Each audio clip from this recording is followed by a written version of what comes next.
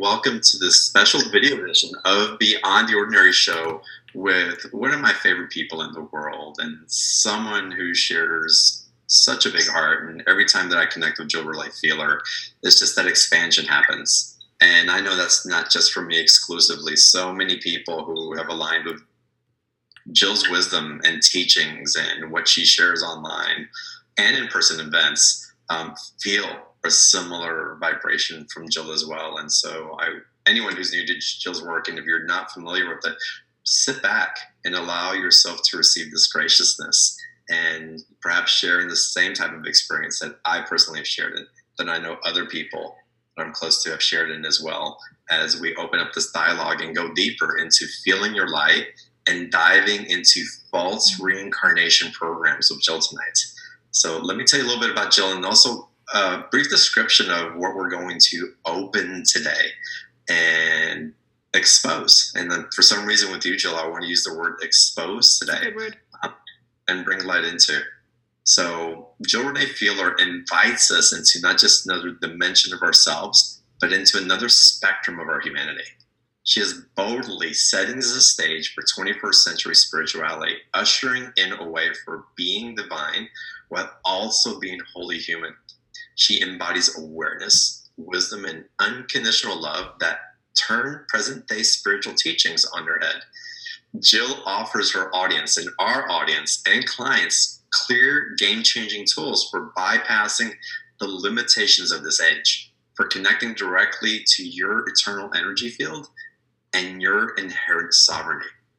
And as a rising star in personal growth industry, published author, unforgettable speaker, and top-rated intuitive, her fresh ideas come to life and awaken the soul for even the most advanced spiritual seeker. Now, what we're going to go through today and deepen into with Jill is like through her partnership with the goddess Isis and other members of her eternal self, Jill takes us into new levels of light. Wisdom and truth of each visit to Beyond the Ordinary. She regularly turns widely held spiritual teachings on their heads to reveal the upgraded sacred wisdom we've been bringing and ready to bring in. Jill will be here this time to help us further set our light free, not making our enlightenment an endless quest of seeking, clearing, and devoted practice. Jill reminds us the light isn't what we connect to, the light is what we are. Wow. So she will also help rip off the veil, and I love that, rip off the veil that has been protecting false reincarnation programs into this reality, setting us free not just from within ourselves, but also in the afterlife, into being the light that we are. So prepare to be liberated, as Jill does not sugarcoat anything. She beckons the soulful mastery that you brought with you into this reality. So she really asks you to up your game. And her approach is refreshing, mind-blowing, and bending, and myth-destroying, also while being fun and very loving. And it's with that, Jill, that I want to welcome you to today's show. Thank you for being here. I have goosebumps. I love to be with you, John. Our energy, our brother and sister, soulful and cosmic energy complements each other so well. And sometimes I actually go back and listen to our interviews, and I'm in awe of what we did together. So I'm very excited for for whatever we're going to create today. So, Jill, you have some amazing experiences connecting with different guides, and I don't even want to call them guides anymore. Connecting with these anchors of love that's accessible to all of us, but for somehow you've got this clear connection, and the different frequencies of love that are available come through them. And specifically, you're getting information now about freeing our lights, and also, again, these false reincarnation programs. What information are you getting, and who's giving them to you about this particular topic? Okay. For various reasons, the way that I connect to that eternal light, it is very sort of personality based. So I can feel the distinction between Archangel Gabriel and Yeshua and Mary Magdalene and Goddess Isis. And I don't think I could begin to describe how I do that. I just know that it's sort of like somebody that has a wonderful palate, and an oral palate, and they can tell like rosemary from thyme, and they can do, blind taste tests of different seasonings. They just can. So for some reason, I have that. I love it that I have that, but I don't want anyone to feel incomplete if they don't have that, right? I still enjoy food, and I don't have a master level palate like some rare chefs do, right? So I just wanted to start off by kind of offering that. But there are advantages that for those that do partner with me or hang out with me through my work, and maybe in person too, hopefully, that I didn't come into my gifts by being a lifelong seeker. I didn't journey into spirituality because I was trying to heal pain. I didn't journey into spirituality because I was fascinated about past lives or not wanting to come back to this reality, right? There are so many reasons why people begin their sort of enlightenment journey. And even from the initiation of me sort of going, oh, there's something more than my 5 human senses, which I didn't really consciously, as Jill, think about until my late 30s. I can see that I offer really fresh perspective because I didn't go through the same initiations that most people did. Whether it's a series of books that people have read or different teachers or teachings that people have worked through. I'm not well versed in probably 99% of what most people are well versed in.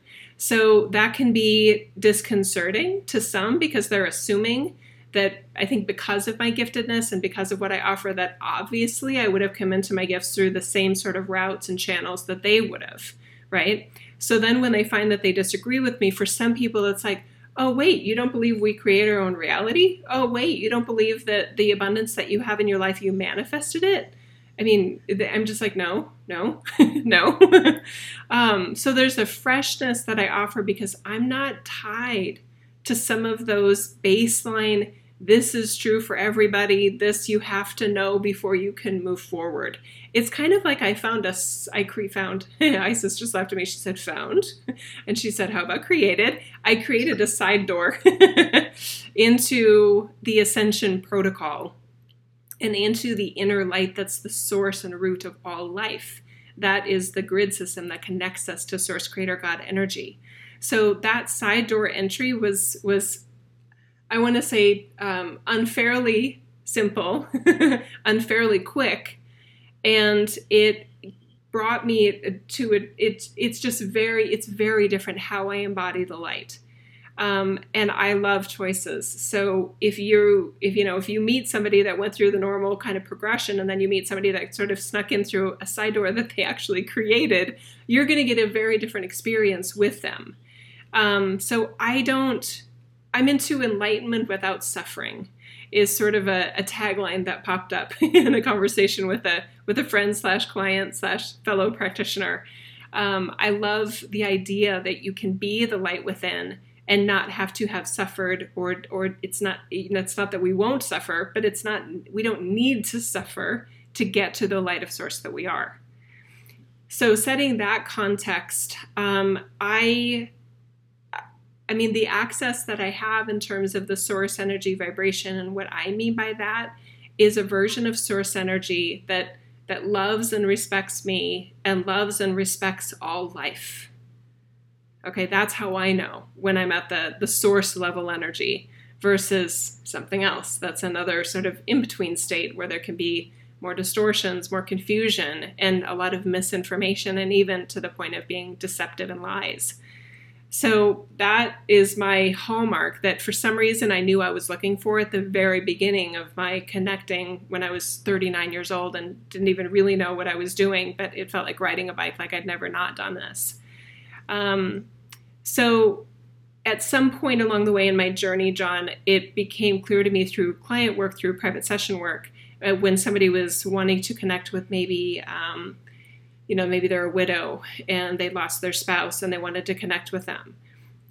The version of information that I was getting from them and the version of them, their energy field that I was receiving was very different than the client had been expecting. And it sort of surprised me too, some of the clarity and the love and the comfort that was offered from the source energy, but it also wasn't sugar-coated. It was sometimes what they didn't want to hear. But it also, I felt the relief of the client, like, okay, that feels like something, my my late husband would say, or something like that. So there's a refreshing honesty that I feel like it's my job to be authentic with what I'm giving you.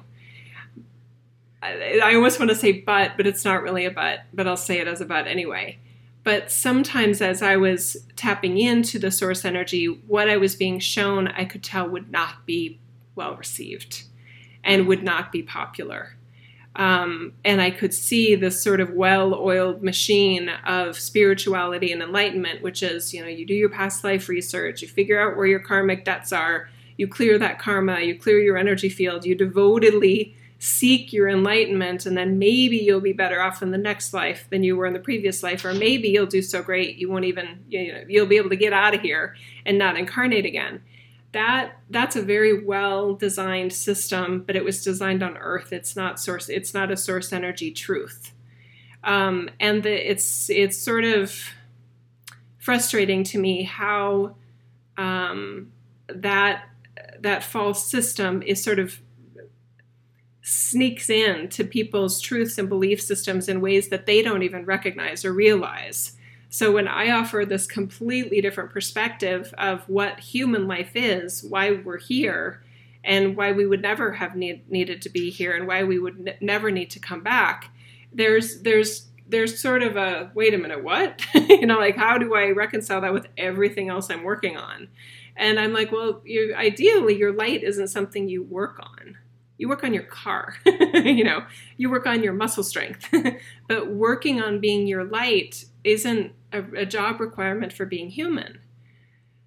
Ooh, that felt really big right there. Did you feel it too? Absolutely. I like that. Okay, nice job, Isis. Thank you. So this sense of freedom and true liberation to be our humanness and be our light and not be tied to this idea of this reincarnation wheel for a soul's evolution or progress. Really, as I got more clear that the whole reincarnation system is just jacked up, and I was uncomfortable for probably a couple of years. I wasn't holding back on the information, but I was very sensitive about how we were going to offer what was the truth, so that there could be some sort of baton passing within the human energy field of, well, if that's not true, then what is, right? And I'm glad we took that time, because while I was doing a lot of other, courses and things like that, what I now realize is that the baton passes to the idea that your soul was never not evolved. So since your soul was never unascended, was never not ascended, it wouldn't need to come to Earth to grow and figure out lessons and fix things from a so-called past life. So that freedom keeps going. And even since you and I last spoke, which was February, by the way, I thought it was like November last year when we last did that interview. It's been a while, yeah. Time has really been marching along in a rapid pace. And I was like, God, that was February. Okay. So we really have been amping things up since even February. And what I now realized, and it was from a workshop that I held in my hometown of Boise, Idaho in April. We had a 2-day channeled event, and they went to the next level of specificity related to the afterlife, related to not only the importance of God's grace, of source grace, but the missed gift that grace is. It's almost like in some ways the Christian dogma of they say you don't need to earn your route to heaven, and you can't earn it, but a lot of them sure act like you have to earn it. And it's really not that different in a lot of spiritual communities where we say we're all good and it's all love and light, we're all one and all these things, but then there's a lot of sort of the duck paddling really fiercely underneath the water, but trying to act all chill, like I'm all enlightened, I'm good, I'm high vibe, But there's so much unnecessary effort, unnecessary expense, unnecessary time spent on claiming and further aligning with not the light that you're trying to be or the light that you want to connect to, but like you said in the intro and the copy that we provided, the light that you are and that you never were not. So there's a whole bunch of this sort of the hands coming together and to hold the light that we are in our humanness, that the more I commit myself to this sort of these unpopular, conversations of the afterlife, and that contradicts with, I think, every near-death experience I've ever heard about. And I haven't done my research on those because, again, I came in through the side door. But it's just like, wow, there's a lot of misinformation here. So my job is to share what I know and what I'm shown. And then it's the receiver's job to decide whether which truth they want to run with or not. But I do feel good about the clarity and the honesty, even though it can be really uncomfortable to hear some of these things. We deserve to know the truth. Absolutely. Well, I think what you're speaking about it speaks so much to what I've been feeling in the field, Jill. Mm-hmm. And again, through my own personal experience of letting go of things that I knew of, and my body even responding to. The whole thing about embodiment is our body's wisdom also that carries in alignment with that balance of truth. Again, from that divinity that is always here within us, but we get into this place of spiritual materialism and accumulating knowledge and having this dispensary of tools that we can use to get to this place. And the body is also showing us like, oh, wait, it's time for you to step back and just be and remember where it is that you are. Remember that space within you. Remember that connection, and the efforting doesn't work. The efforting is only causing more suffering. The efforting is only causing more of the body breakdown if we allow it to continue. So I just feel like we're being spoken to from so many different directions to bring us back to the self-awareness of that light that we are. Yes, the truth of the light that we are. I love what you added right there, John. And I think this is maybe said another way. It may be saying another way what you said. When we run into maybe pain or disappointment and we're on our enlightenment journey, there's this sense of personal persecution of, oh, I must be doing it wrong because I shouldn't be in pain anymore. Things should all go my way here in this reality. So that's hard on our bodies when we're not. And here we're going to go into that grace part that we do so much more deeply in the special offer that we'll talk about later. But let's just get to it here too. The grace is the part that you can say to yourself, okay, that hurt, or okay, this is harder than I wanted it to be, or this project I wanted to just be wildly successful isn't what I was told or isn't what I was feeling. So, okay, let me give myself a hug. That doesn't mean I did it wrong, right? So we can really give ourselves the grace and the love and the comfort that I know our eternal selves are really clamoring to give us, but it's almost like we block it because we have this completely distorted view of what light should feel and look like on earth. And it's so sad because it makes things so much harder, and it's already hard here. List some of the distorted views that you see us carrying. That would be wonderful to bring perspective. Okay. For everybody. Let's pick some very popular examples.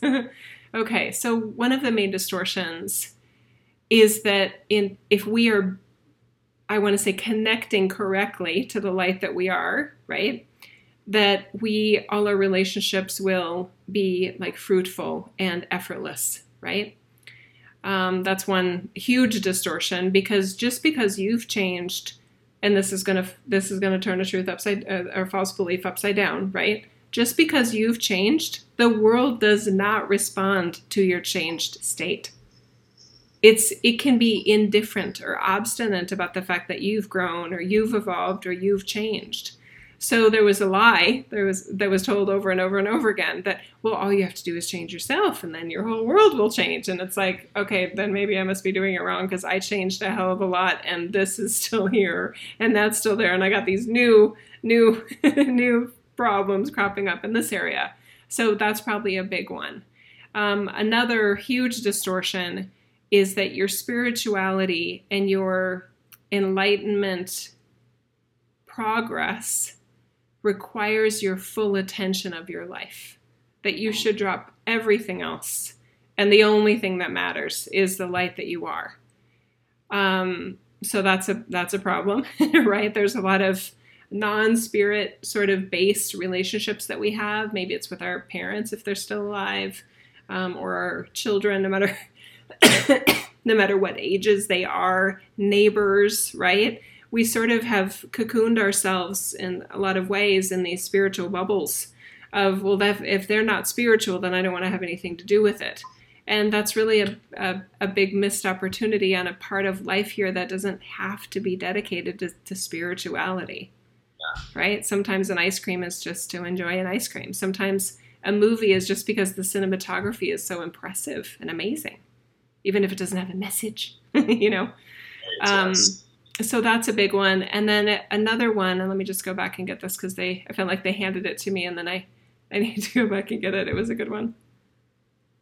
Oh yeah, not trusting yourself. So forgetting or just not accepting that everyone is doing the best they can with what they know. Everybody.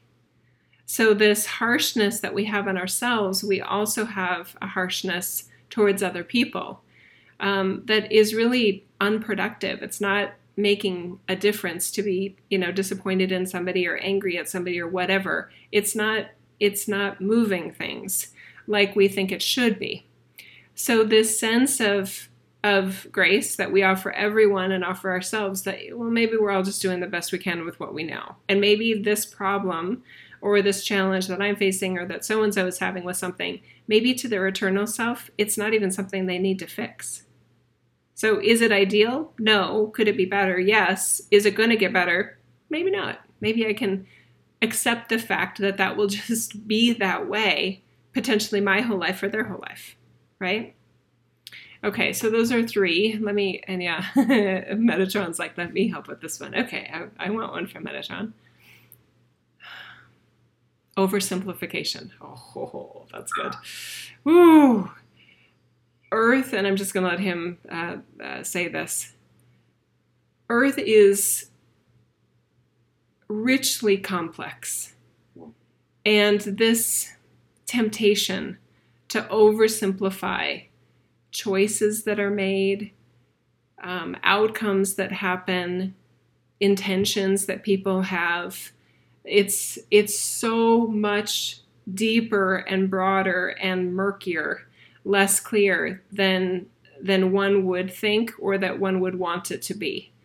So that the oversimplification I see causing a lot of problems in a wide variety of within the spiritual community, and then definitely outside the spiritual community when you look at politics and things like that. There's just this super, three crayons at a restaurant sort of characterization of people or ideas or problems that need solving, and it's just not helping anyone. And it's used against those that are doing the best they can with what they know to really try and make progress in a certain area. So I find that extremely unfortunate because there are some problems that need to be addressed, and they're not going to get addressed with this ridiculous oversimplification of people and situations. I love that awareness that came in, Joe. I actually had a download, I guess the best way to call it is a download. I don't know what to call these things anymore. But it was involving just that. And it was the awareness that we can't really get to the simplicity of thing unless we understand just how complex things really are. Mm-hmm. And it seems so paradoxical, but it's so true. And I think it invites in compassion. Yes. For lots of us. And that's a big phase that's coming up through me right now. And I think so many of us are being invited into a deeper level of compassion. Because from that space, again, we give honor to the individual expression, to the individual light that we're all emanating through our own paths. And I'd love it if you maybe share a little bit more about that, about that each individual's lights and their complexity, if you will. I love that. Yes, I'd be happy to. And Metatron's like, I can help with that one too. Yes, okay. We're in. Okay. So when you oversimplify the light of Source Creator, right, within oneself, within yourself, or anyone that's watching or listening to this, there is a temptation to manage it in a way where you can do X, Y, and Z and get this result, like if some, cookie formula, cookie recipe. And then when you get an outcome that it doesn't match what you thought it would be, there's a sense of, oh, I'm not powerful then. I'm not a good manifester. Can I be a little controversial? Yeah, please, right? Yes.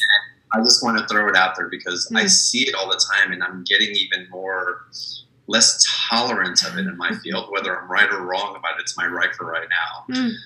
But I'm hearing these oversimplifications in the spiritual and personal transformation community. Mm-hmm. If you do this process, this technique, you won't be in anxiousness anymore. You won't be in anger anymore. You'll start breaking. It's like, hold on a second. That just works for that one person, or they had temporary success because they just landed and they're teaching it now. Mm-hmm. That's the solution, because you're not landing there. That means there's something wrong with you. Mm-hmm. And I don't buy it. So the cookie recipe is awesome, but really, I mean, personal development and spirituality, how it's being taught through the mainstream, and believe it or not, it's mainstream that we're teaching it through. Yeah, it is. We've just made it a box of the mainstream. Is wanting to create the solutions that people are feeling excluded from if they can't succeed in. And maybe the reason they can't succeed is because it's harder than they are giving it credit, and that the so-called positive results that someone else got isn't because of the system or the formula that they're sharing with you, which is another way of saying exactly what you said so well, John. So I just feel it feels good to just sort of sit in that truth for a minute, that it isn't what some of the experts are maybe telling us it is. It isn't as easy as some people are making it look. And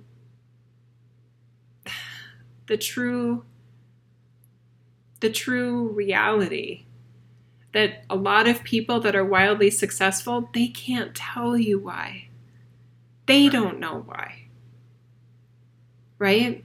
And I feel my heart just swelling with compassion for so many people in this amazing tribe that gathers and hangs out with you, John, because think of how many people had the expectation that if they just do things right, then they can be an abundance teacher. They'll have so much abundance that they can teach others how to do it, right? This is really uncomfortable for me to say, and Isis just said, what a great reason to say it. Okay, then. I have come across abundance teachers that are misrepresenting the level of abundance they have. Oh, yeah. There's such dishonesty in that. And inauthenticity. And there's this whole fake it till they make it sort of idea, and the coaching programs that they're selling are probably so adequately priced given what they're promising. That doesn't mean that they can deliver it, right? That they feel like they're on their way to, high six-figure or mid six-figure income if they just sell a couple of those packages well. And then the trickle effect of follow-on business and things like that. But to pretend that you're an expert in something that you're not yielding results at, or that you don't have demonstrated mastery in this reality with, to me is just the ultimate charlatan. I just think it's really, really sad. I do believe they're doing the best they can with what they know. I just wish they would be more honest with themselves, because I think there's a lot of self-deception there about how much they're helping, and if without them, then their clients would be in a real world of hurt. So that's a problem. Another one that I see, Isis just said, since you're being unpopular, just go for this next one too. There's another one that I see that really, really bothers me, which is, if you dream it, you can live it. Oh yeah, I've had heat conversations about that one recently. Yeah, and it's just like, it makes me sick to my stomach, because it's coming from people that I actually know and am not friends with, but friendly with. And I'm just like, really? Come on. Because I sense with my intuitive abilities that people are actually believing them when they say that, all I have to do, well, hey, I've dreamt that. That means I can have it. It's not that simple. So not only in spirituality, but also in non-conscious, focused communities, there's this, again, related to this oversimplification. And it's causing so much stress because the whole premise is messed up. And there's this sense of, if they would just do this, then we'd be fine. Or if we were just allowed to do this, then everything would be great. See, and it's so polarizing. It's so madness making.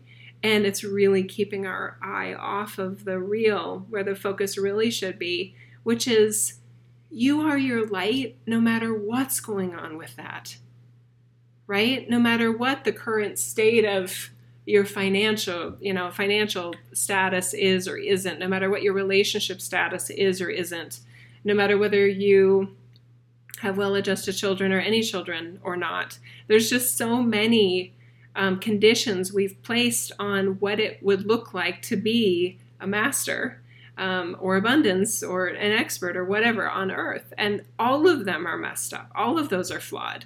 And my favorite example literally is Yeshua, right? I feel him right here. He's like, remind him I was a carpenter. Like I actually built like tables and cabinets and chairs and steps for people, and walkways, right? Raised walkways.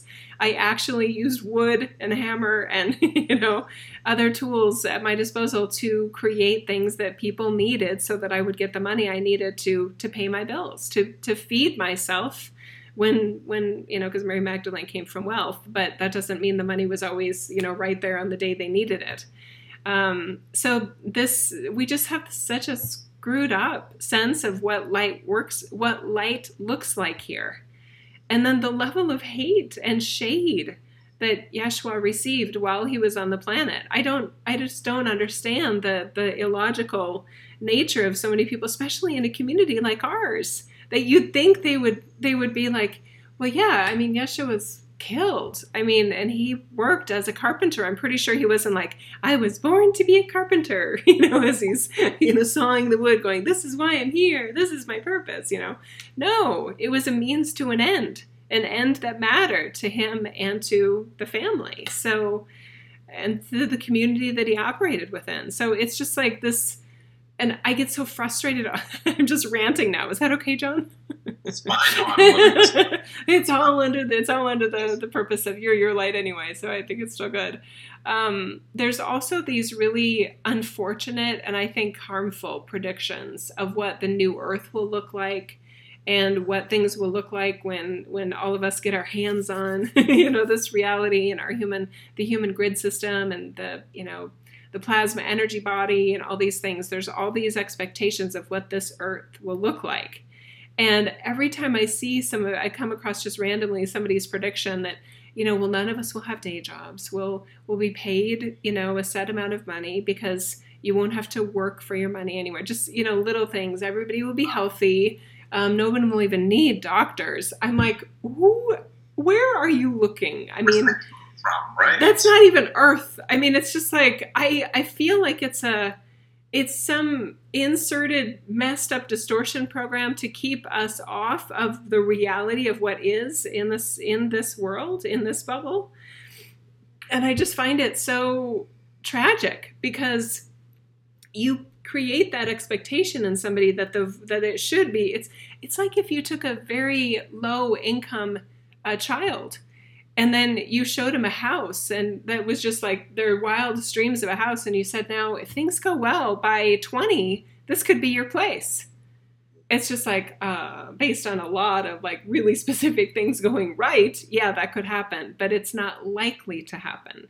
So to plant that seed of if we do things well, that should be your outcome versus the very modest, situation they may be in with 15 family members in a 2-bedroom, very, very modest, no carpet on the floor, bare baseboards, sometimes heat works, sometimes it doesn't, no plumbing in the house sort of situations. People still live that way, even in the USA, by the way. I think people don't know that. There's just this distortion program, and it makes what you have totally unacceptable. And what a great way to get disconnected from your light is to act as if your light is not where you are. or that our light is not present in the way that the earth currently functions. There could be, I mean, that's such a huge lie, because the light is within all life. It's not situation based. It's not condition based. It's not effort based. It's just like, wow, what a way to bypass all the grace and all of God's love and all of God's genius of beauty and natural inherent sovereignty that was pre-wired into this reality. And we're just ignoring all of it and looking at things superficially that a lot of us had said didn't matter, but we're acting as if it only matters. I just realized that. Wow. Yeah. Yeah. And we put ourselves in that prison, and you said this word several times, of expectations. Yeah. It's mortgaging our happiness now for the potential of happiness in the future. Yeah. Oh, and then chasing something that is so elusive. Yeah. Oh, man. So we're way off. I mean, not we in this conversation, but the idea that our light is somewhere other than where we are, to me, is just the most depressing idea ever. Especially when you compound it with the fact that some have been devotedly like studying and seeking and investing in programs and all these things, and they still feel like their light is down the road or off to the center or the left, but it's not where they are because they don't see it, because it doesn't look like how they think it should look. Or we glimpse it. We glimpse it temporarily. We get into such a state of hope and receiving that hope that we have this experience, this pinnacle experience of something that alludes to its coming end. It's like, oh my God, I'm going to continue on this journey. But again, it spikes and then it goes away, because again, we're living future-based instead of being in the current moment, in the current reality. And, oh God, I just got a first applaud. that was awesome. And the happiness also as a proxy for the light. That the spikiness is also the fact that, and related to what you were saying right before that as well, that they've had spikes of feeling, and this goes back to the original, the light is not something you connect to, the light is what you are. Whether you feel connected or not, right? So the spikiness also comes in because their sense of what the light is not them, is not their state of being, and not their history. They feel like the light is missing and void, and they have to go get it. And it's, wow. I mean, that's a recipe for failure, is what it is. So no wonder that somebody can feel a temporary high, or, like I have this with clients all the time. 10 years ago, I had this experience, and they're still reliving it because for them, it was their most tangible evidence of the connection they're feeling like they connected to. And I'm showing them, no, that's actually what you are. And there was, and then anyway, I help them specifically with the rejoining with those vibrations and essences, because they're not looking for a needle in a haystack. It's a haystack filled with needles. It's all light, right? But it does help to know what you're looking for. And I love to help with that because, sorry, I've got this little allergy cough going on today. God has just said, and always, that's true. Okay. So when we reorient our expectation of who and what we are, then we should have more happy moments and more connection experiences. And I want to say more authentic context for when we don't feel it. That doesn't mean we were doing it wrong. Interesting. Wow. Yeah. So how do we connect with this part of ourselves? How do we keep inviting ourselves into that state of flow that's the light that we are, always? Mm-hmm.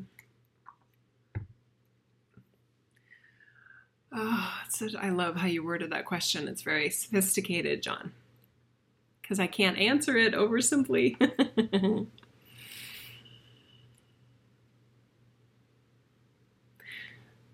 Whenever we get to the how,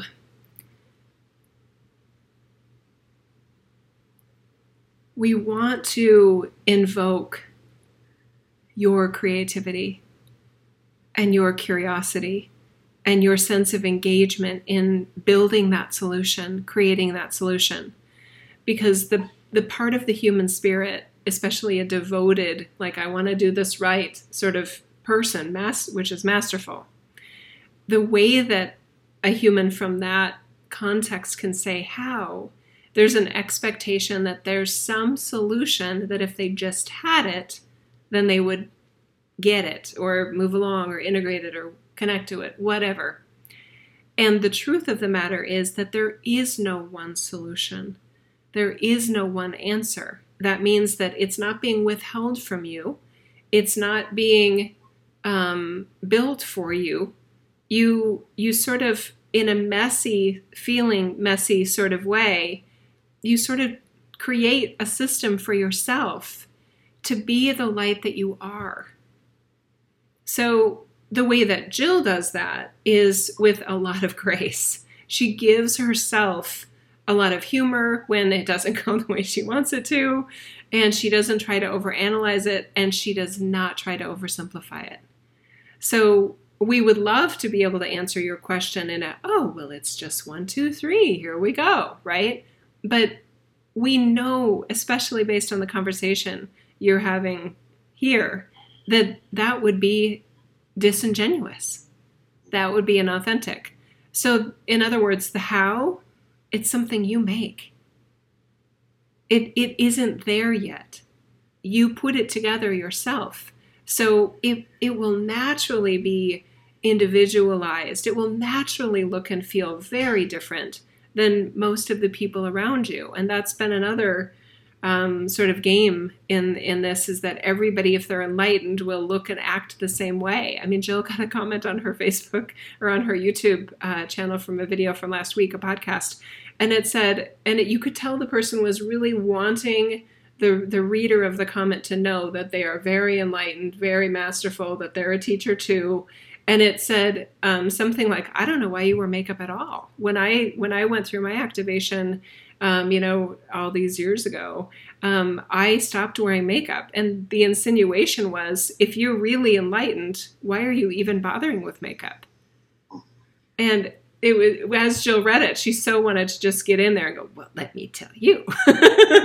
But we encouraged her to just let it sit there, right? And maybe be annoyed by it and want to clarify, but also just let it be, just let it go, right? She was choosing to focus on that part of a message that wasn't even about makeup. I mean, she still doesn't do makeup how-tos.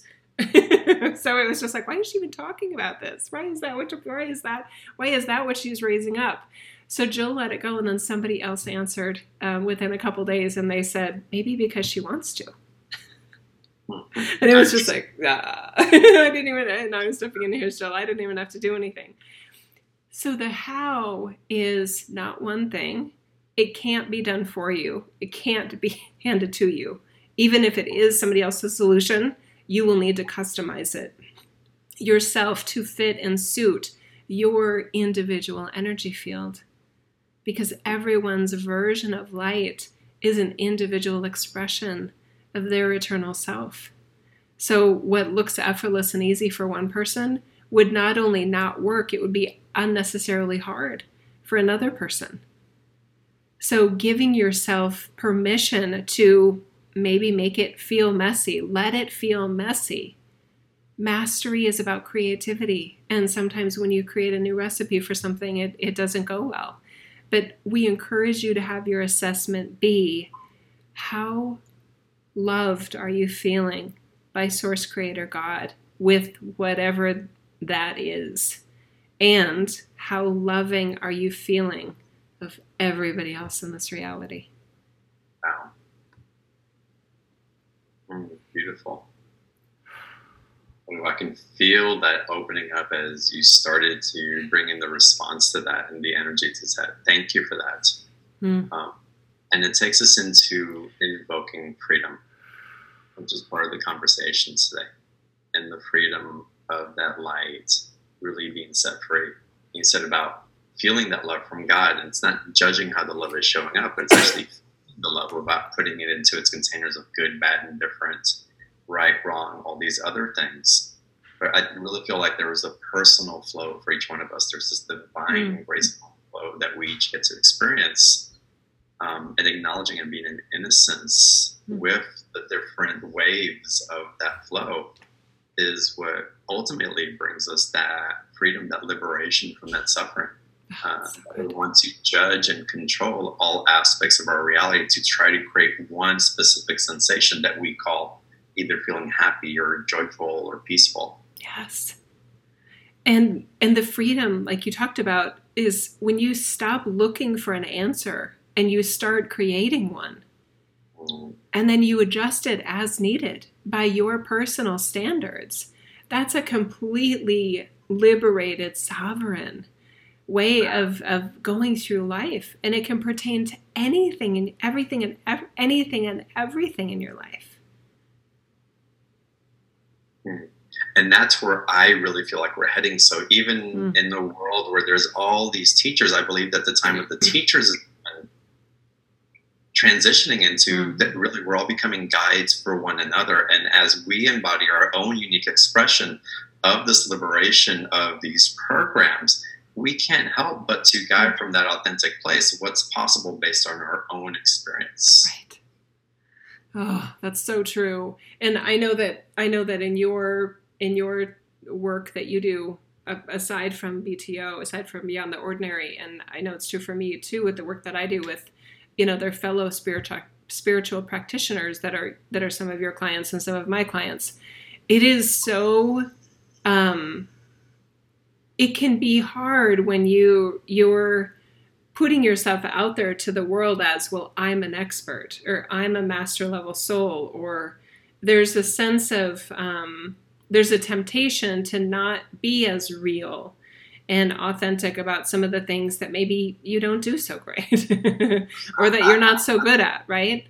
Or that your thinking may not land well, especially, and I think this is more true, the bigger that somebody's successful business is, the more hesitant they are to offer something that they've never talked about before, or maybe even more scary, would be contradictory to what they've said before. So it's, I feel very blessed in that client work with fellow practitioners, or, those that are already, sharing their gifts, et cetera, made those choices, to say, as they're sort of, as their team is pointing out other layers that maybe they're not addressing as clearly in their work.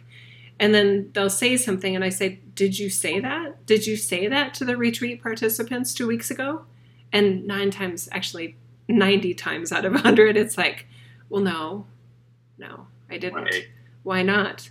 And and there's no wrong answer there, but it's like, why am I not sharing what Jill and I are talking about right now is my truth?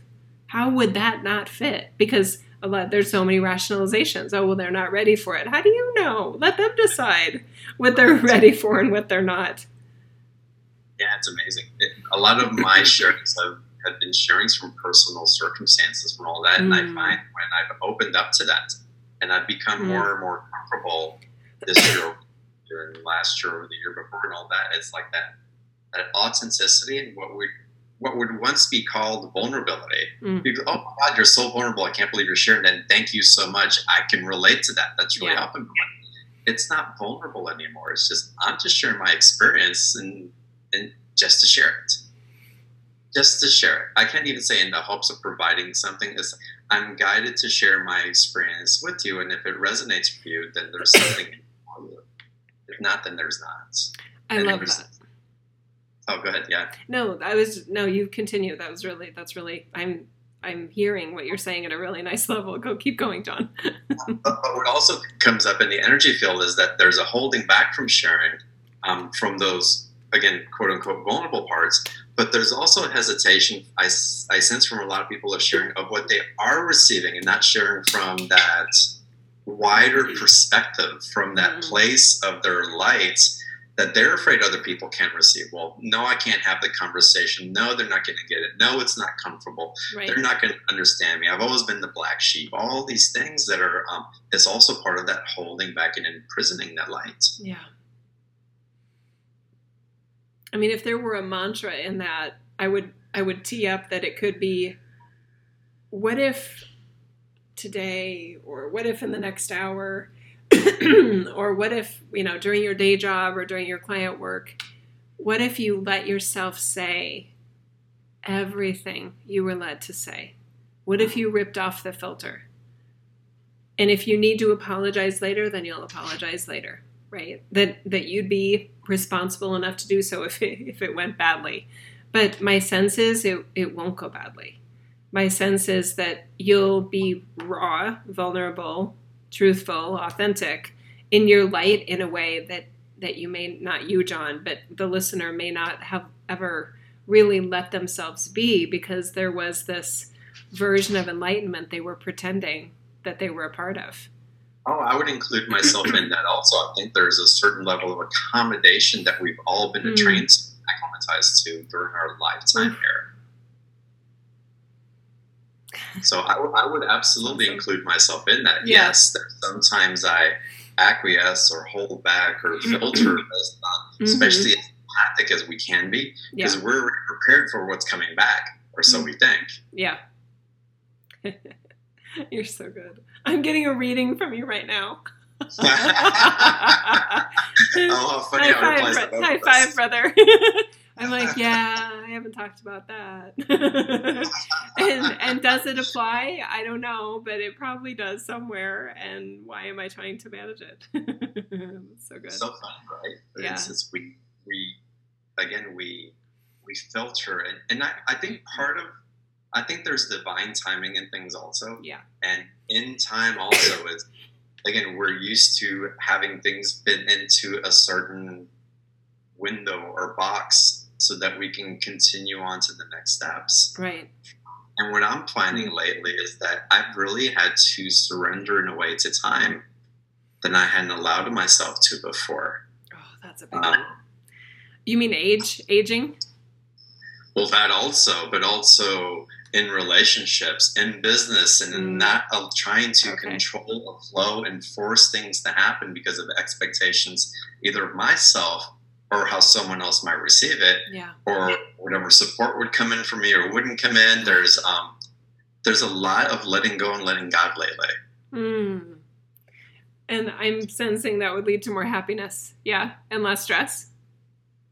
Well, that's the hope. Right now, there's nothing. Everything else that I've tried in the past that has led me to this perfect place, right, has brought me to this crossroads where I can either choose to try to control the old way I was doing things, kind of sensing how things are going to turn out eventually, because historically it tends to repeat itself. I know where I'm going based on where I've been, kind of sort of thing. So I keep recreating and I see the patterns. And then there's this other aspect of, okay, I don't have to rush this. Okay, I'm afraid that this person won't show up, or I won't have enough money, or that my health won't come back unless I do this, this, and this. And instead of rushing to the solution, I'm ready. It's like your next divine step will be provided in the flow, and I don't have to create that next divine step always. Sometimes it just shows up for me. I love that. Yeah. I feel the realness and the depth of your light and your love as you were sharing that, John. It's so perfect to what we were talking, what I was, wanting to offer earlier in terms of your light is wherever you are. Excuse me. And you just modeled that so beautifully, and that sense of, hey, right? Talk about ripping some veils down. Yeah, my daughter was an amazing test for me a few weeks ago. So I went to the island of Kauai and I stayed in her studio apartment. Oh, nice. I was going through this stressful period of spending a lot of expenses coming in, different things that had me going into, it's like, there's not going to be enough, there's not going to be enough, there's not going to be enough. And I was feeling the implications of that. And I went and stayed with my daughter in her studio apartment. Excuse me. You know what? Actually, she stayed with her boyfriend and I stayed in her place.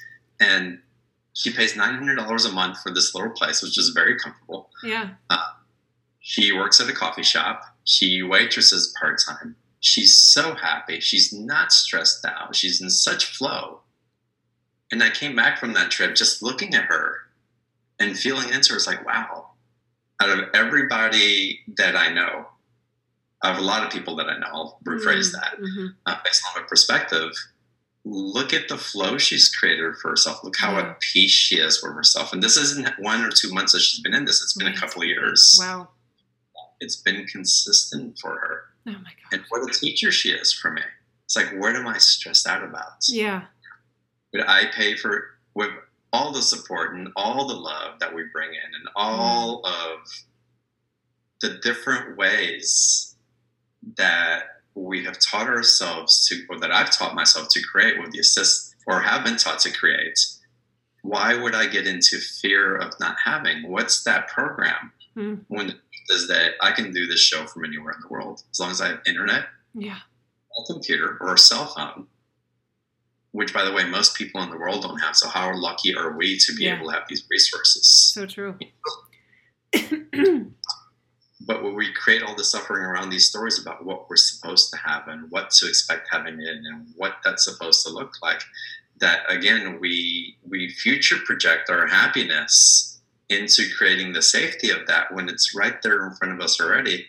And really, we're in fear of losing what it is that we have. And how can we lose the light that we already are? Yeah. And I think that's the ultimate fear. Oh, that's so big. I think that my strategy might be similar to yours in terms of the accessing the happiness and the sort of the strategy of, needing a certain thing to go a certain way. The approach that I use, and for me it works really well, possibly because, you have a business background though too, yeah? Yeah. There's a pragmatism to me that I think surprises and maybe disappoints some people. So if I have a program or something that I'm super excited about offering, I'm like, okay, well, what if it doesn't go as well as I think it will? Well, then we would do X, Y, and Z. So I like to have a backup plan.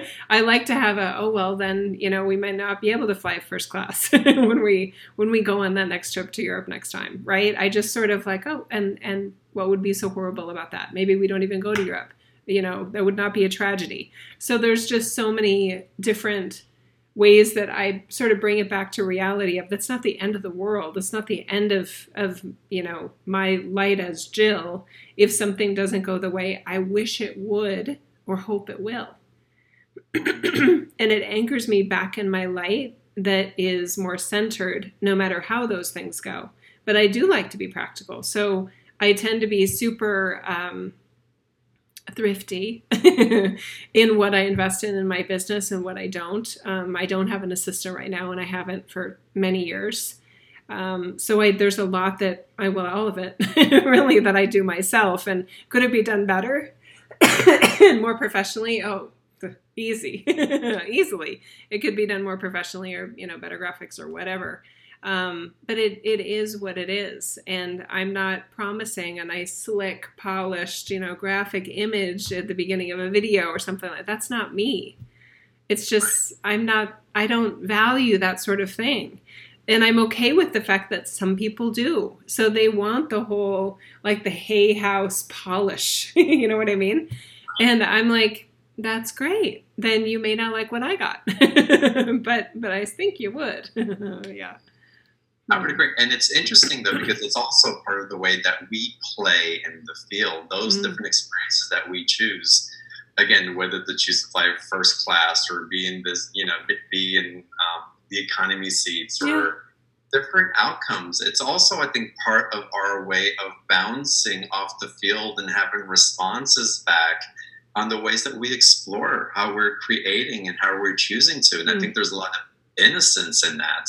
And so the innocence of letting go also, we also give ourselves the freedom to experience and have experience in this life, because I think the not knowing is actually doing life. If we already knew, that's not life, that's a script. Yeah. I guess that would be another sort of flaw that Metatron would point out from earlier, and I would put number 5 on what you just said. That we're supposed to know how things will go. It's like we did a podcast not too long ago that even God doesn't know how things will go. Why are we pretending like we know how things are going to go? I love that. I love that. Wow. It's big. It's really big. Wow. Some people are really upset with that, by the way. They're like, oh my God, wait a minute. Even God doesn't know? Yep. Even God doesn't know how things will go. I'm glad they're upset with that. Get upset for a change. Get pissed off. Let it come up. Come unglued. What you put back together is probably more real than pretending that God knows how things will go. And if you just, align yourself or get in a certain zone or vortex, then you'll know how things are supposed to go. And then you can make all the right choices to get where you're supposed to go. No. Well, Jill, let's go to the part of liberation and how you're taking people into, again, this awareness of the freedom that we can have by stepping into and acknowledging the light that we are. Yeah. And so, everybody, I want to invite you all to go to the special offer link. It's right underneath Jill's picture on the webcast page, or go to beyondtheordinaryshow.com/Jill19. It'll take you to that same page. And it also, by the way, there's 2 offers, and one does include a session with Jill, which I highly, highly, highly recommend it. It'll probably bring you to tears if you haven't experienced it before. You know what I'm talking about, and I know you're going to sign up for another one. If you haven't, it's an experience into feeling this aspect truly that's within you as embodied through another energy that's going to show you the part of that love, the divinity that you are, and the wisdom that you hold within you, all channeled and probably expressed through Jill. And guides. So, Jill, lead us through the special offer, please. Okay. And related to the private session thing offer and everything that we offer, I just want to add the context that everything got really clear for me early on in my accessing my gifts and realizing what I can do here. And one other way that I can be Jill here as this was that what they told me is they're all fully ascended. Nobody was never not ascended, Jill. And it was like, oh, wow, I'd love to help more people know that, right? So the very first part, the first 1/3 of every session is me sharing on behalf of your eternal self energy what is so wonderful about your eternal light as it embodies in your human right now. From what I understand, that's a very different reading than what most people are getting, which is, okay, yep, it looks like you're here to work on X, Y, and Z. So here's what you should do to work on those things. So that's definitely not what we do. We offer tons of strategies and tips, but it's always that sort of quick left door, side door creation avenue to help you feel the light that you are more fully in your life. Okay. So with the special offer this time, it started with a in-person workshop that I offered in my hometown of Boise. And it was a 2-day channeled event. And I don't go in with a script of what we're going to talk about. I had a rough idea. And they just immediately, just like a conversation was happening that we just sort of walked right into. We started off at such an expanded level. And it was just like, okay, this is what it feels like to be treated like a master. So we were sort of hanging on every word of what they were talking about. And as I was then looking back for putting it together for your audience, I was like, what do we even call what we did there? And I played with some different ideas. And what came to me and felt just like a bell, like a ring in the bell of truth, is transcending the reincarnation programs with grace and truth. Wow. Yeah. So it's their audio recordings that the participant gets to listen to. And the level of sort of like a Jenga game, that Jenga game with all these kind of very precarious placed blocks. It's in some cases, it may feel for some people like it's removing blocks that have to be there. And then they'll probably, I expect, have the experience of, oh my God, that they just showed me another on-ramp to the light that I am. And that truth was in the way. So there are huge aha moments, again, all about setting your light free in your life with the truth, the kind of truth that is true whether you believe it or not, and alongside the grace, and of course in the sea of source energy love that we all have available to us, no matter how we're doing or how well we're not doing in our lives. The love should be there, and it is there in these recordings. There's also a lot of humor. But one of the things that happened on day one of the recordings that people maybe really delighted and surprised by. They were more specific than they've ever been about actually what happens in the afterlife. From an imagery of what it looks like to the actual trial and error sorts of steps that different beings wanted to come back to us and sort of reiterate and sort of pull back the curtain and show us what they lived. And Whitney Houston came through. And she came through for you and I when we were in New York City together too, doing an event.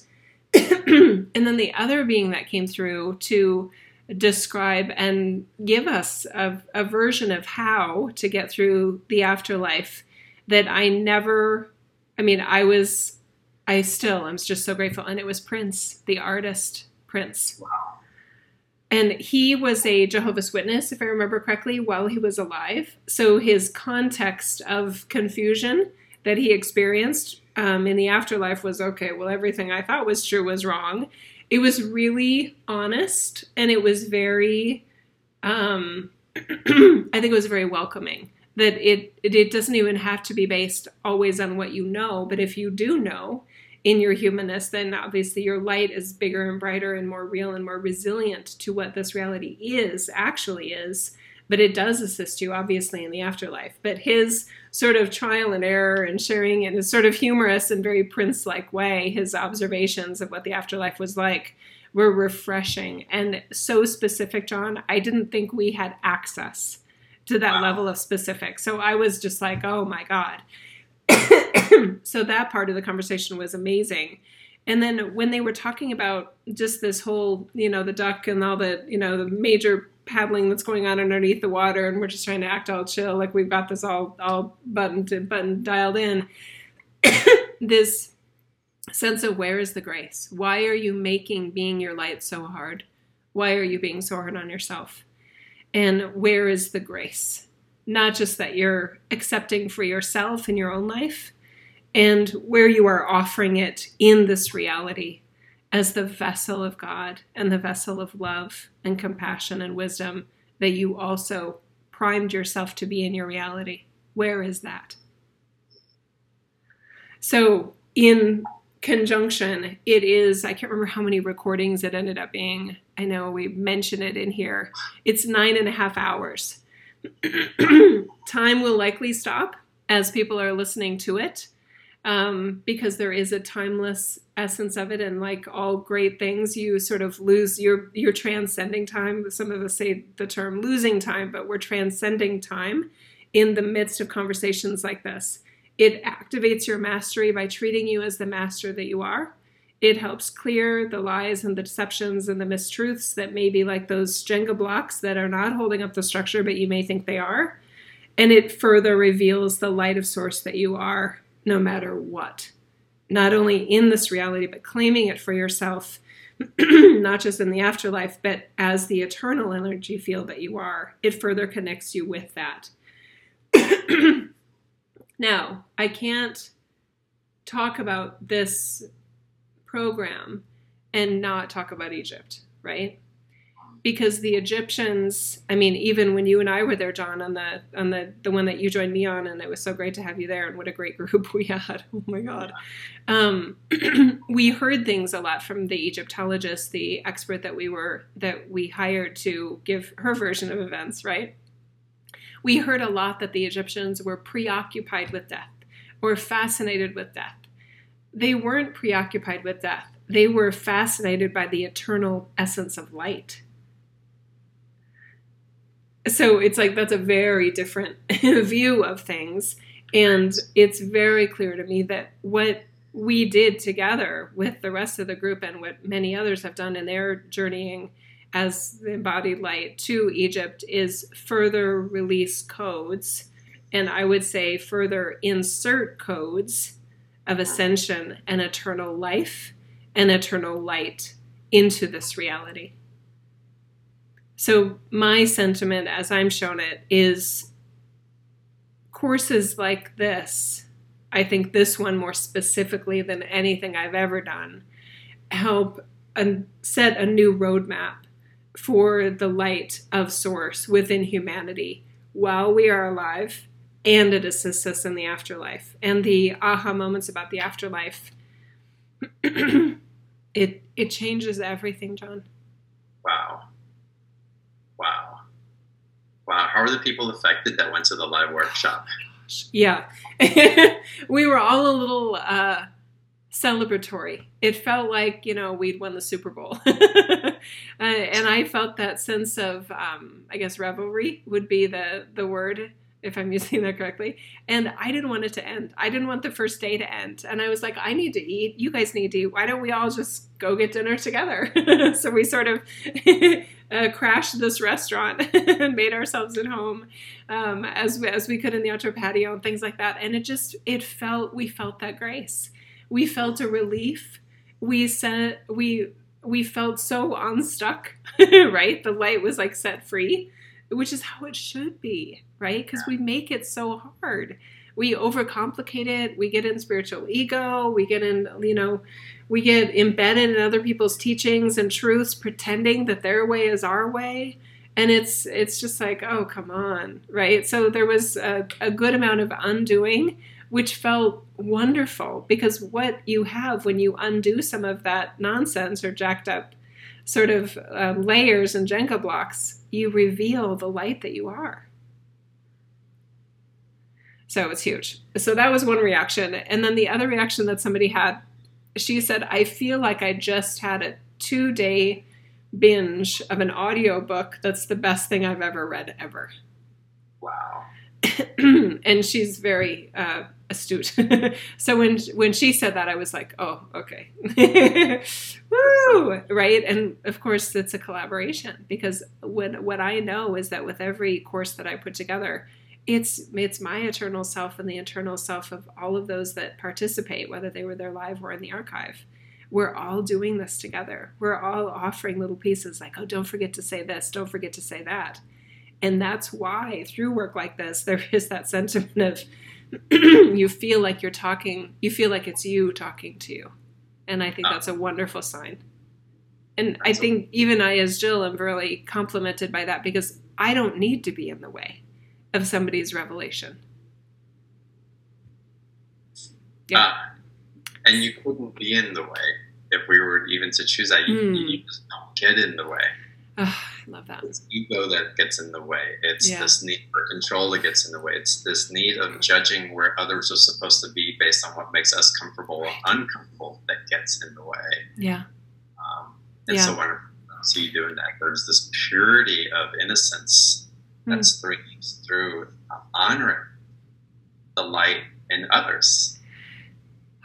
I love how you said that. And I love those words, purity. And I love the word innocence, because it can feel dirty here in this reality, and we can feel compromised. And that's not fun.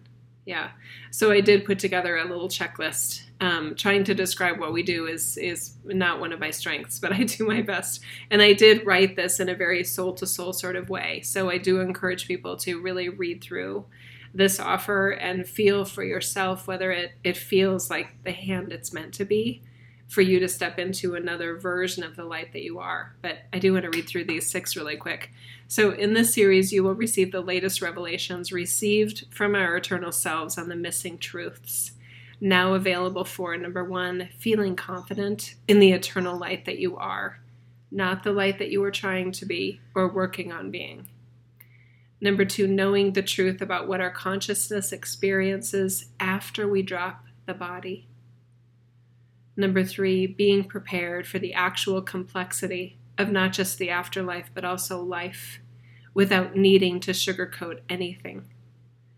Number 4, clarifying and liberating your light, your sovereignty, your God energy, in a way that makes all other ascension protocols feel unnecessarily arduous and highly incomplete relative to how this reality and how reincarnation programs actually work.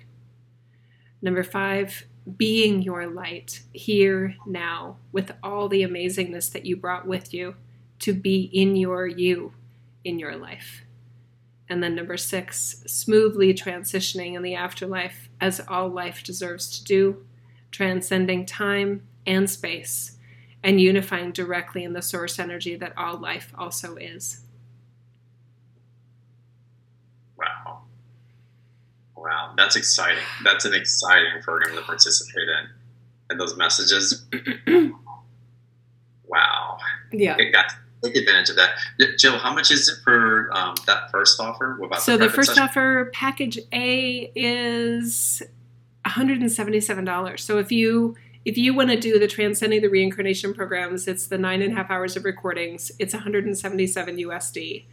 I think the dollar per hour and the untold value you'll feel in your life, it'll not only, I mean, I want to save you money on other things that you may have been chasing. Some have invested so much money in their spirituality, John. This is a deal, and it could set you free from feeling like you need all these other things that you may otherwise be purchasing in your future, right? Right. Does that make sense? It makes a lot of sense. It's a 2-payment option on that all that we offer through PTO, so it makes it really accessible. That's great. Once you sign up, you guys will start getting are they video recordings or audio recordings? They're audio recordings. And excuse me, I'm so sorry for my cough, you guys. One of the reasons I like the audio recordings, I feel like with a visual recording, it does have a different level of emphasis on me and the visual. And I do believe that there is an activating quality to the visual of someone and what they're bringing in and what they're assisting you with. But in the audio version, it's another level of you going within yourself. And it lets you hear it as you more clearly. So they're audio recordings this time. I like that. I like that you do it that way also. Yeah. Because it does take us within. And it also does tie in a sense to fly. We're working on it. It doesn't seem like we have to set the space, right. Beat. There's like the sense of liberation and ability with that, which allows us to relax into different stages of being comfortable. Exactly. And so I think it's wonderful. Thank you for doing it that way. So that's $177. And then the 30-minute session plus the package is how much? With the 30-minute packet, with the 30-minute session, it is $267 USD. So that's a pretty good savings because that's like a $500 value, and that's probably underestimating the value anyway. But the 30-minute session, the way I like to do that, because I do offer 60-minute sessions too, when you buy package B, which are unlimited supply, there is a coupon code that you get that's basically worth a 30-minute session. So for those that want to do a 30-minute session, they don't know anything else above. If they want to upgrade to a 60-minute session, it's super easy to do so. Excellent. Yeah, and I record every session. I offer you a digital recording because I know that there's things that will surprise you in a good way and that you'll want to listen to it again and again and again. I've gone back and listened to our sessions over and over again. And so there's always, oh yeah, and I forgot about that. And it's like, oh, thank goodness this came up again in the context. Awesome. It's relevant over time as we integrate, because to think that we absorb everything all at once, it's wonderful that we get to re-experience the same energies in different ways, and that we have the perspective, again, to reflect back onto, go, oh, and it ignites something further within our field of awareness by revisiting that and having those emotional touches and truths flowing in from me. So that's wonderful. Again, guys, take advantage of this special offer. Package A, Package B, 30-minute private session with Jill. I highly recommend it. I love my sessions with Jill. I reach out consistently enough with Jill. It's like, hey, I need some help, or I need some clarity, or help me bring in something, or my state is confused in this way, or I know something's shifting and I need just a resonant frequency to get me to a vibrational truth within myself. And it brings all of these things in, again, through that love, through that grace, through the innocence, through the not knowing. And again, it allows us to get to our knowing and the expression of our knowing, whether it's somebody else's truth or not. It's our truth, and that's what matters most, and that's what we're being called to. So the session will take you to that and so much more. Take advantage of it. Again, click on the special offer button or go to beyondtheordinaryshow.com/Jill19. And Jill, I'm curious if you can, I know we're running a little bit over, but I want to get into reincarnation and what reincarnation is to your awareness of it, or even if that's part of the illusion. It definitely is part of the illusion.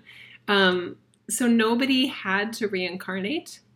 Nobody had to incarnate this time. And that is a radical truth to a lot of people. Because a lot of people would rather believe that they would not be here by choice. They don't want to feel, it appears, personally responsible as their eternal self for having been here at all. Because in some ways, yeah, Isis, thank you. And Mary Magdalene is helping with this part too. In some ways, to say that you willingly incarnated here can feel to the human psyche and the human consciousness like you are condoning the pain, the violence, the disconnection, the deception that happens in this reality. And that's not true at all. There are so many reasons why eternal self-energy would incarnate in this reality. One easy one is to be an example of source energy, of God's light, love, wisdom, grace, healing, comfort, in a reality that doesn't have enough of it. So you intentionally got to where you are. And there are huge upgrades when you decide that for yourself, that you as your eternal self, you actually knew what you were doing. Not only that you incarnated, but that you incarnated as you, and that you incarnated as you now. Wow. So Okay. where does it karma? Yeah, exactly. So, Metatron is just saying, Jill, say it your way, because you have a way of making it perhaps more digestible. Karma and the idea of successive incarnations that build up to an evolved human, right, an evolved soul, was a guru figure's interpretation of why there is pain and suffering, why some people mess up, and why some people don't. It was one guru at some point along the way who was a demonstrated and recognized master of light, who was trying to make sense for itself of why they had the access they had and why most people didn't. So their interpretation was, oh, I must have had a lot of lifetimes, and I'm super savvy in this reality because I figured out all this stuff from a lot of experiences here. That was a hypothesis. That was a theory that became fact. The truth of the matter is, and they just didn't have access to this, or maybe didn't want to believe it was true, is that there are some beings that incarnate with a natural sort of pre-wiring to be a version of light that is exceptional in that timeline and in that reality. And then there are others that incarnate just to see what will happen on Earth if they incarnate, without much of a plan, without much of an expectation, and not a thought to spirituality or enlightenment or consciousness. That's not why they're there. So some people are sincerely curious about what happens when they forget that they're God. And Earth is one of the few realities that actually allows for that experience. So, I mean, as you kind of contemplate this updated kind of awareness of, oh my God, no wonder there's so much pain and suffering in this reality, because we're interacting with people that have a completely different value system. They're not holding themselves accountable for how they're making people feel. They're not here to make the world a better place. They're here literally with a sole purpose of forgetting that they're God. That's not exactly a plan that you or I or most in a group like this would incarnate with. But we're interacting, we're living side by side with these folks. So I don't know about you, but my approach then is to be very aware. I want to be very present in my energy field so that when I come, even like, the light turned green, but there may be some, partially embodied energy that's not quite all the way in their own bodysuit that they may go, oh, it's red, whatever. And, maybe they're high. Who knows? Anything can happen in the road, right? They may blow past that red light and hit me and hit my family. So I'm extra savvy, like a ninja, in this reality because I'm aware and alert to the fact that not everybody's like me. Right. I think it's really immature, naive, and unfortunate and harmful to expect that everybody has good intentions in this world. So anyway, that's how that came up, though. That's how the entire unfolding of reincarnation and karma and past life, clearing and, upgrading to the next life, and this sort of Hindu and Buddhist, right, sort of spiraling of human incarnations. That's how it came up. It was a theory, John. So interesting, right? Yeah. So interesting. And the theory that keeps us in boxes, that Yes. keeps us Oh, keeps us forward projecting again, like I said earlier, mortgaging our happiness in the hopes of something in the future and shutting down the light that we are now. Yeah. And that we're not only shut it down for ourselves, but we actually invite other people into our play. We invite other people into that. So we tend to huddle together. It's like, hey, let's do this and let's shut it down for the hopes of this and this other thing.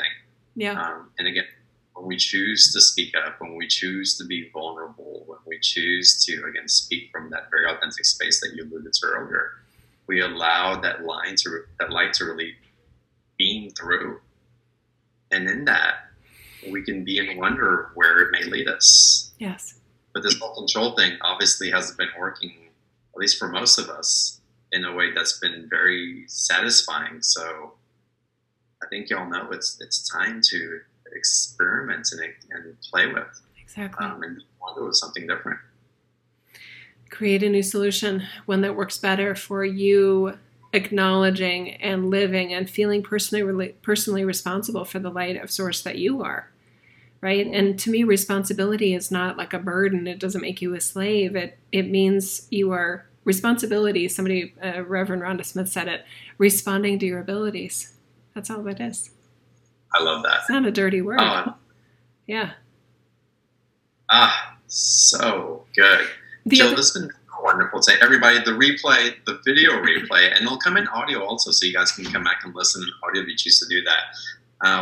We'll be out a little bit later this evening.